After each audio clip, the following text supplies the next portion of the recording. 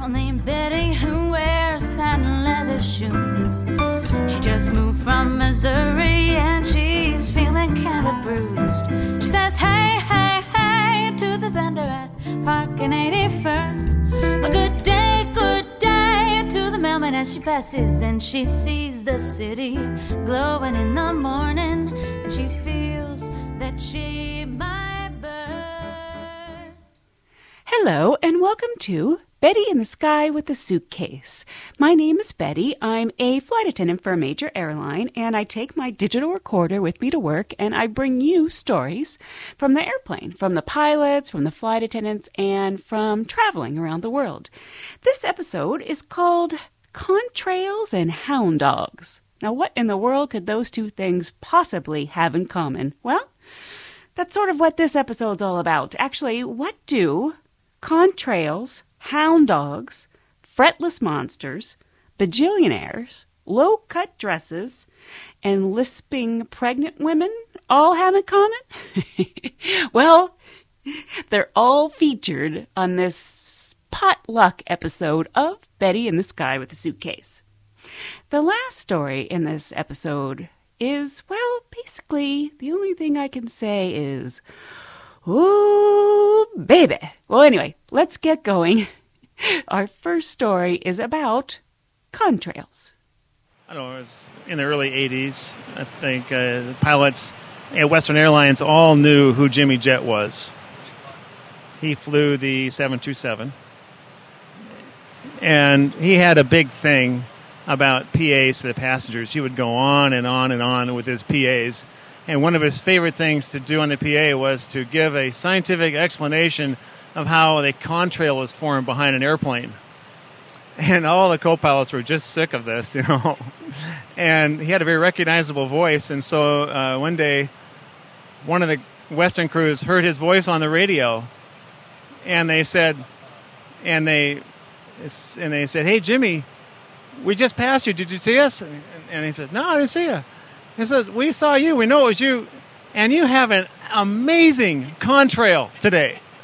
And he says, really? Oh, that's so great. So anyway, his co-pilot was with him, relayed the story that after he received that call from the other airplane, he right away went into his story about how the contrails behind the jet engines are formed. And then he went into a 360-degree turn to show the passengers their contrail, and there wasn't one. There was no contrail. So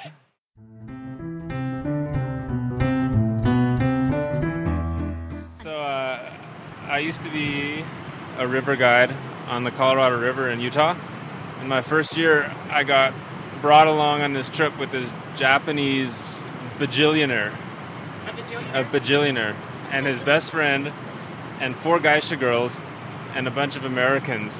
One of them had worked for him. Anyway, it was the most extravagant river trip of all time. We were cooking 5-course meals and washing them on real china. None of your typical... Because he was a bajillionaire. Yeah, you didn't have plastic plates. We had to set up their tents. We had to set up their hot showers for them. We had martini glasses, champagne glasses, wine glasses, beer mugs, all glass. It all had to be packed up every day and put on the boats and run through the rapids. And they just got wasted the whole time. And we just ran around and washed dishes. That's all we did. I mean, there was like 10 of us. Did you have to take the dishes through the rapids? Yeah, we had to wrap them up in newspaper and then put them in cardboard boxes and then put them in dry boxes. We had a whole extra boat in order to accommodate all the dishes. Plus a chef, an assistant chef, and 2 musicians who were also dishwashers. And were these guys able to raft?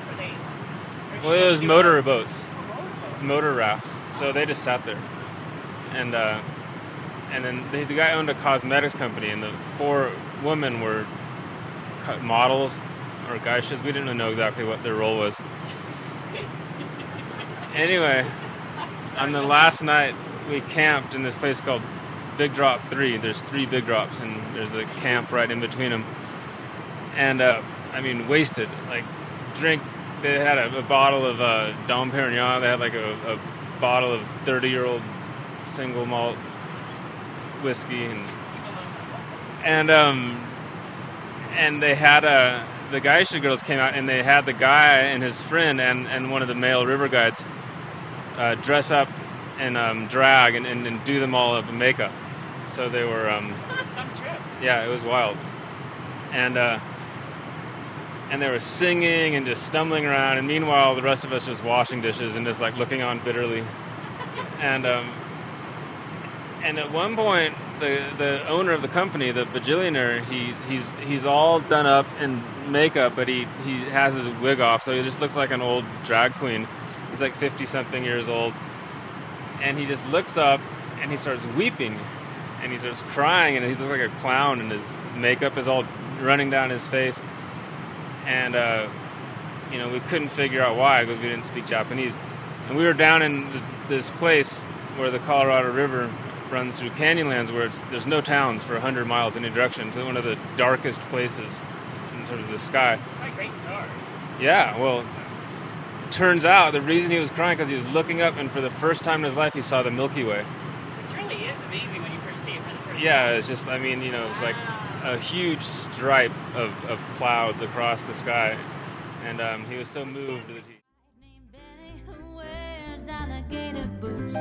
She stays out all night dancing, and she likes to play the blues. She says hey to her ballet as she rolls in at 6 a.m. A good day to her husband as he rolls his eyes, getting up for work, putting on his smirk, 'cause he knows that Betty City, it comes first. I was going to my husband's reunion this past summer in August. So I got this really pretty dress. And it was very low cut. Right. And it was a really hot day. And so it was really, really hot. So we were in the pool, me and the kids and my husband. And he goes, how much time do you need to get ready? And I'm like, I'll take an hour. I'll get really dressed up. And so I went in and got ready. And I was actually ready before him, which is like unheard of. So then he came walking out of the bedroom with a Tommy Bahama shirt on and black dress pants. So I go, you can't wear that. And he goes, why? He's from Culver City. So I go, because it's summer and you have kind of shirt? like a Tommy Bahama shirt Oh, okay. and black dress pants. So either go change your shirt or go change your pants. Right. They don't go together, right? So he goes, Culver City. yeah. So I was like, so he goes, okay. He goes, well, my Dockers are all... Yeah. My Dockers are all wrinkled. So I go, okay, I'll go in and iron them for you. So I went in and I was ironing, and we have a dartboard in our room because we have this huge room. And my son comes in, he's 9, and he's playing darts, right? So he, and they're real darts, right? So he throws this dart, and it ricochets off the dartboard and into my chest. Like literally, like dug into my chest. I was like, You could have been really hurt. Oh, I was in so much pain. I was like, I had to pull it out of my chest. Yeah. And I threw it on the floor. I just burst out crying. I had 4 layers of mascara on. I mean, they were all over my face. That's what reminded me of that when you said that with the guy was crying. I mean, I looked like my whole face was black. And we were supposed to leave in 5 minutes. And I was like, oh, I felt like I was going to die. Of course, my son is crying because he's freaked that just happened, and he didn't mean to do it. And my husband comes running in his underwear, and he's like, "What's going on?" Bleeding? Oh yeah, I was bleeding, and yeah. and my daughter was freaking out. Everybody was standing around me. I was crying my eyes out. Oh my god, it was awful. Betty likes to watch the city wake up as the sun glides through the sky. Betty likes to watch the city wake up. Reminded me of my very own low-cut dress story. And in previous episodes, I've explained that I used to date an actor, and he knew very interesting people. And I was put in very awkward situations that I was not prepared for over and over again. Just because of the type of people that he knew. And this story, I can't tell you the entire story because I don't want any negativeness in it just because I'm going to say the name of the family that the story is about. So my old boyfriend got invited to a wedding hosted by, actually for one of the children in the Walton family. Walton, as in Walmart, as in probably the wealthiest family in the country. Well, that's a little intimidating to me. Okay, we're going to the wedding of one of the Waltons. Oh, right? What do you wear to that? And he's like, well, it's in Monterey, which is a very nice part on the coast of California. And it's at the rehearsal dinner was on New Year's Eve at this really nice hotel, probably the nicest hotel in Monterey, California. So he said, well, it's New Year's Eve and it's in Monterey and it's at this nice hotel, so I'm going to wear a tux. So I was like, okay, so I'm out shopping, spending money I really don't have. I buy this low-cut black floor-length dress. He's wearing a tux. I got to represent.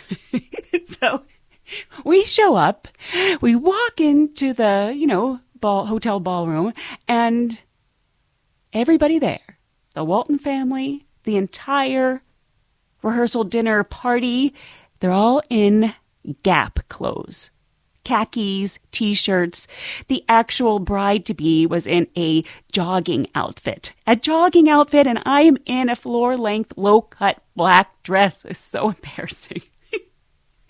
We look like, the couple off the top of a wedding cake, and everybody else looks like, they're hanging out on a Saturday afternoon watching football. These people were really nice, and actually I had a great time at the wedding, and the next day at the wedding I actually wore jeans, but it was just really embarrassing, and I felt very exposed, low-cut dress. Everybody else is in T-shirts. I actually went to the desk at the hotel, and I'm like, do you have a pin or something? Trying to, put my top together.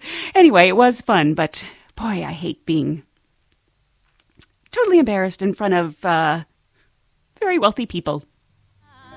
Baby likes to watch the city wake up, and she knows that she could lie here happy and free, and all that she could be.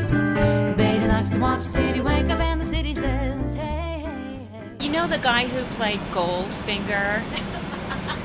That guy, he had red hair, right, in that James Bond movie. Right.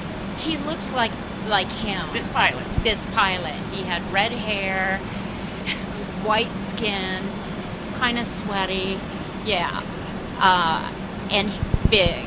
And we don't think he had a permanent residence, okay? Not for a long time. He used to live in an RV, and he'd park it in the employee parking lot. And on his days off, he'd like to go hunting. So he had these hunting dogs, these hound dogs. And he would keep them in his RV. Well, I guess he was in the parking lot, yes, at work. And I guess he was going on kind of a long trip. So he had to take this dog with him because he couldn't leave him in the parking lot. In the Winnebago, yes. I've never seen the inside of this Winnebago, just for the record, okay?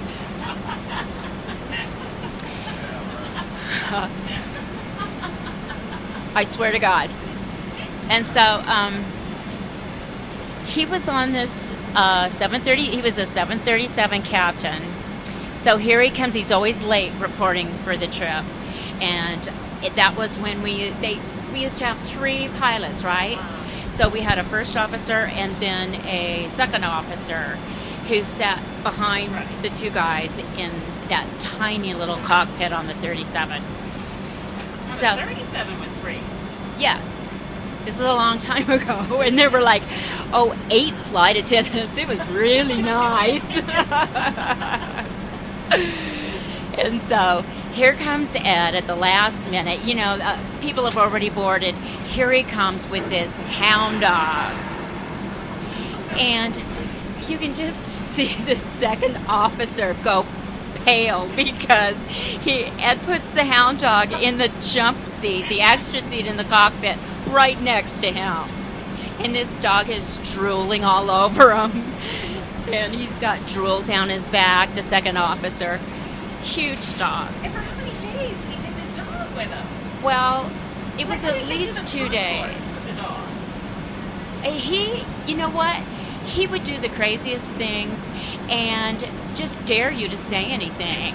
I mean, people were so dumbstruck Usually they didn't say anything. And the flight attendant would come up every once in a while and go, well, can I get you anything? And this dog would be going, and you'd go, well, you could get my dog some water, And the poor SO, is he's just drenched in the back. So Ed, rest his soul, wasn't the greatest pilot. But they say that, every landing you walk away from is a good landing. Well, he was landing, I think it was in LA. They were basically done. And he was almost home free. And it was a really bad landing. And the oxygen mask came down. So they reported it. Well, everybody got off the plane. The cockpit door was still closed. Right. And, all the people were really freaked out. And, of course, nobody put their oxygen mask on. I mean, the masks were sitting right in front of them, but, God forbid they actually do what they were told in the demonstration. But all the people got off. I think they might have blown a tire. It was a pretty bad landing. So here comes the chief pilot. And he comes up to Pam. He comes up the stairs. And he goes, are they still in there? She goes, they sure are. Go right in. Was the dog up there too? The dog was still up there. And what happened to the dog on that hard landing? Well, I imagine when the chief pilot opened the door, that hound dog was sitting in the second officer's lap.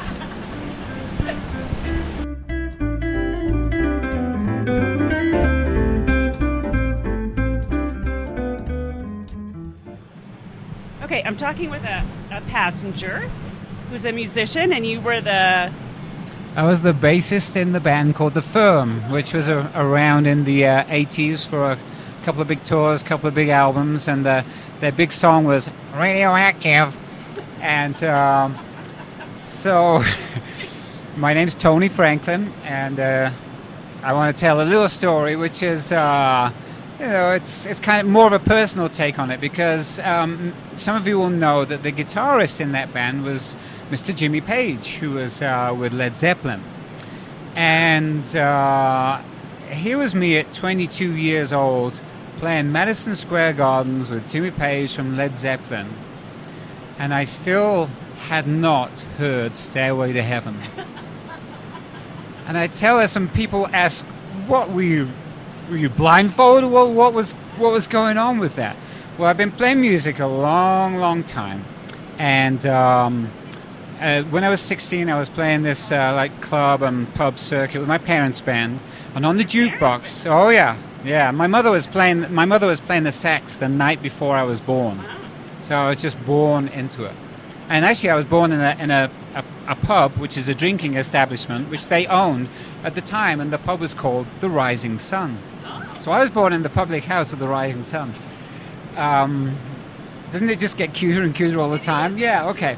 So anyway, 16 years later, after the Rising Sun, I was playing this bar, which we played every week, and on the jukebox was Zeppelin's Rock and Roll, which I love that. I mean, who doesn't? I went out and bought it as a single, and on the B side of that was Four Sticks. Now, yeah, exactly.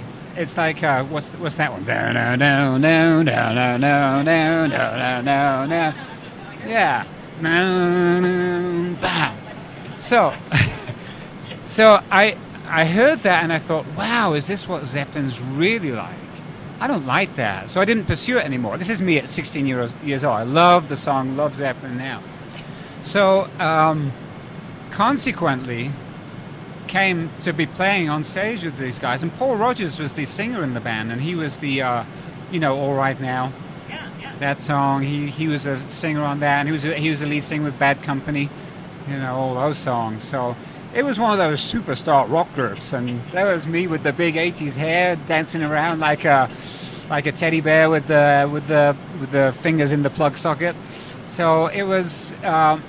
Thank goodness, though, that we didn't do any Zeppelin. I mean, can you imagine if they either called out, well, let's do Whole Lotta Love, and I'm like, okay, what key's that in? I had no clue. And then Atlantic Records, who we were assigned to at the time, gave me the whole collection on cassette. I had the Walkman in the room with the speakers, and then it's like, I heard the whole... Can you imagine that? Hearing the whole Zeppelin collection in one go. Wow. For the first time. For the first time ever. And I was like, oh, okay. Now I get it. Yeah. Now I understand. And it actually put me in good standing because I wasn't like one of these guys that was in awe of Jimmy Page. Right. If I was, I probably wouldn't have been at that age. Yeah, at that time, I probably wouldn't have been able to have done it.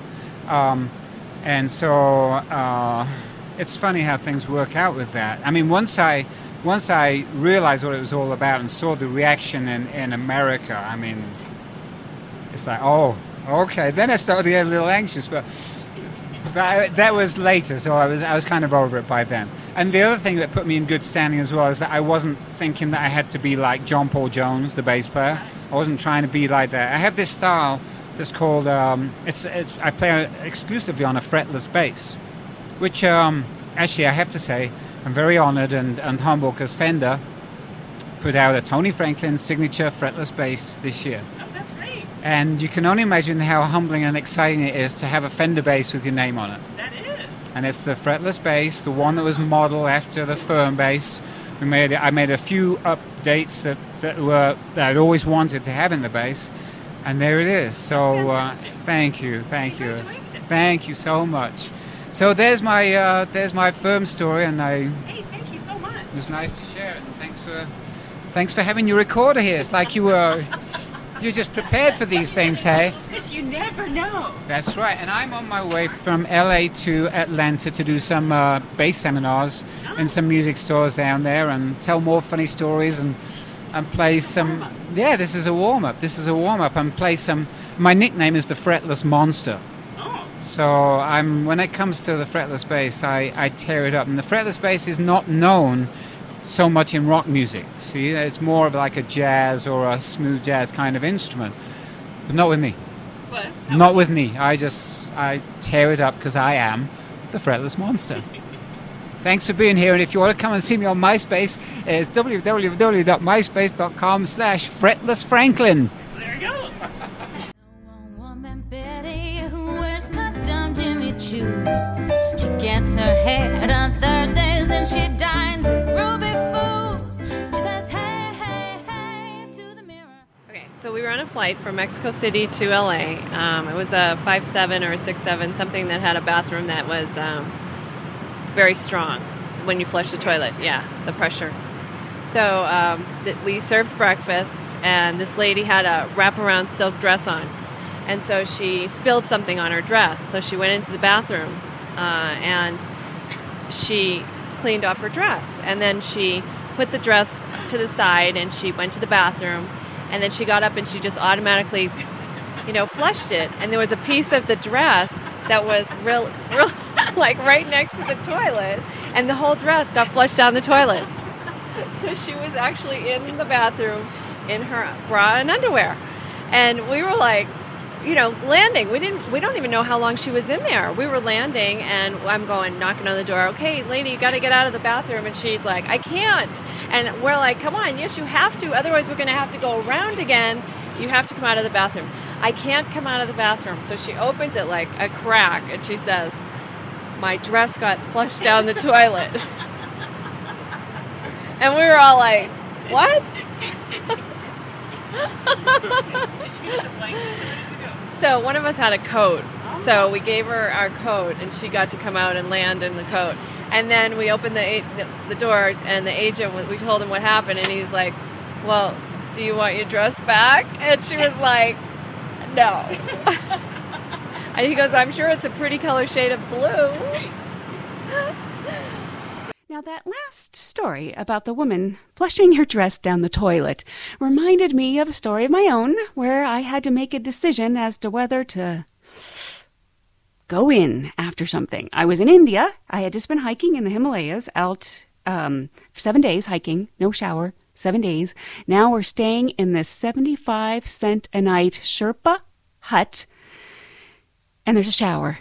I can't tell you how good a shower feels after 7 days. And this shower, I don't know if any of you have been in this type of shower if you don't travel that much, but lots of places, if it's very rustic, the shower will be basically, there's a room and there's what looks like a trash can, a plastic trash can full of hot water and a bucket. It's a bucket shower. You take the bucket and you pour the water over your head. And that shower was absolutely fantastic. And after the shower, I'm feeling really good now. I'm clean. And I go to use the toilet. And I've explained before the type of toilet they have in India where it's just a hole in the ground and you squat. And I'm squatting. And it's dark in the bathroom. And I have my sunglasses on the top of my head. And I reach down to get in my backpack because there's never toilet paper either. So I'm going to get a tissue, which I always carry. And so I look down, and as you have probably already guessed, the sunglasses from the top of my head go into the toilet, the hole in the ground that is the toilet. And I'm in India.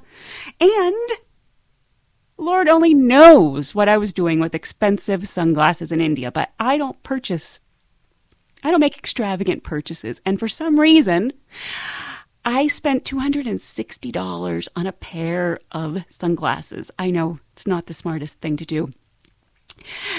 But now I'm still squatting and looking in horror at my sunglasses in the hole and thinking, do I go in after them? What do I do?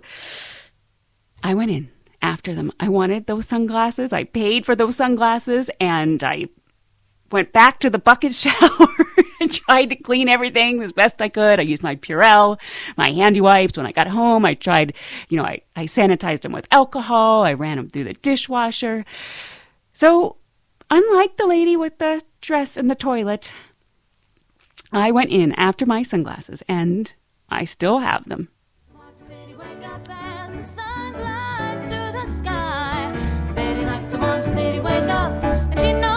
She could die here, happy and free, and all that she could be. Betty likes to watch. And after boarding, a family came on together, and the wife looked like she was a bit obese. So heavy set or obese? Borderline. Borderline. You couldn't tell. And she had baggy clothing on, and we did they got settled, and we did the demo, and we went through and did our safety walkthrough, and she was complaining to me about menstrual cramps. So I gave her some Tylenol. She told you she was having menstrual cramps? She's giving me TMI. That is a little bit of information. Okay, so she told you that she was having menstrual cramps. Menstrual cramps. Gave her some Tylenol. Took off, got into the breakfast service, came back. We got B-Zone dished out with the hot breakfast back in the day when we had that. Yeah. Came back, and I was changing the card out. And she had this lady, it was the same lady, she had a lisp. And so I could hear her without seeing her going, it's that lady again, she needs me. And it was, excuse me, miss, excuse me. Excuse me. And I'm thinking. So she has a lisp and menstrual cramps. And menstrual cramps, and she's now calling from the back lab in front of my jump seat at R4. And I said, 1 moment, please. I'm spinning the carts around, filling them up, and after I got it parked, I looked at her, and she's sitting on the toilet, the lavatory toilet, with her pants down to her ankles, and a baby in her lap. A baby in her lap? Yeah, a baby in her lap. And wait, the baby that she came on with? No, the baby that she had in her tummy that she thought she had menstrual cramps. Wait, and she delivered herself in the lavatory? Herself. Was there blood everywhere? There was blood everywhere. There's blood on the mirror. And blood what on her did the pants, baby look blood like? on her. Pretty ugly. She delivered the baby? In the bathroom? In the bathroom. With the look of, she was just pure white, and she started telling me, excuse me, miss, I swear I wasn't pregnant. I thought okay. So I said, hold on, I'm going to get you help. So I called the front, and I think, I think she thought I was joking. I'm like, no. Called ding dong, I'm not joking. And I called the cockpit, and I paid for a doctor. and I had a cardiologist, a lung specialist. Lung specialist, that'll help. Yeah, and a nurse, just a regular practitioner nurse, and actually the nurse was the most help. She came to the back. Pilot said to prepare for landing. We're going to do emergency landing in Albuquerque. So we had 3 flight attendants that were marvelous. They went to the back and held up a blanket, gave her privacy. And the nurse just proceeded to Clean the baby up. Clean it all up and do what she had to do. Well, this story gets better. We asked where her husband was, and we had an idea where he was sitting, and we go to tell him, sir, you have a baby on flight. Was it a boy or a girl? It was a baby boy, a healthy one. So I read it in the paper the next day. But and it looked like it was breathing. It looked like it was fine, Just need to be cleaned up. So anyway, so we're telling the husband, and he's kind of in this area right here. He's sitting right in the middle seat, in the middle section. With and they have other kids with them. Two cute little boys next on each side, crew-cut hair. We lean over. I leaned over. I go, "Excuse me, sir. Did you know that you have a baby boy?" He goes, "No, my wife's not pregnant." Pops the headset back in his ear. I go, "Sir, you didn't know it, but yes, she is pregnant. You have a baby boy back there." Hey, hey, hey. Hey, hey, hey. Well, I hope you've enjoyed the stories about the contrails, the hound dogs, the fretless monsters, the bajillionaires, the low-cut dresses, and the lisping pregnant women. And I hope you'll join me again next time on Betty in the Sky with a Suitcase so we can travel the world together.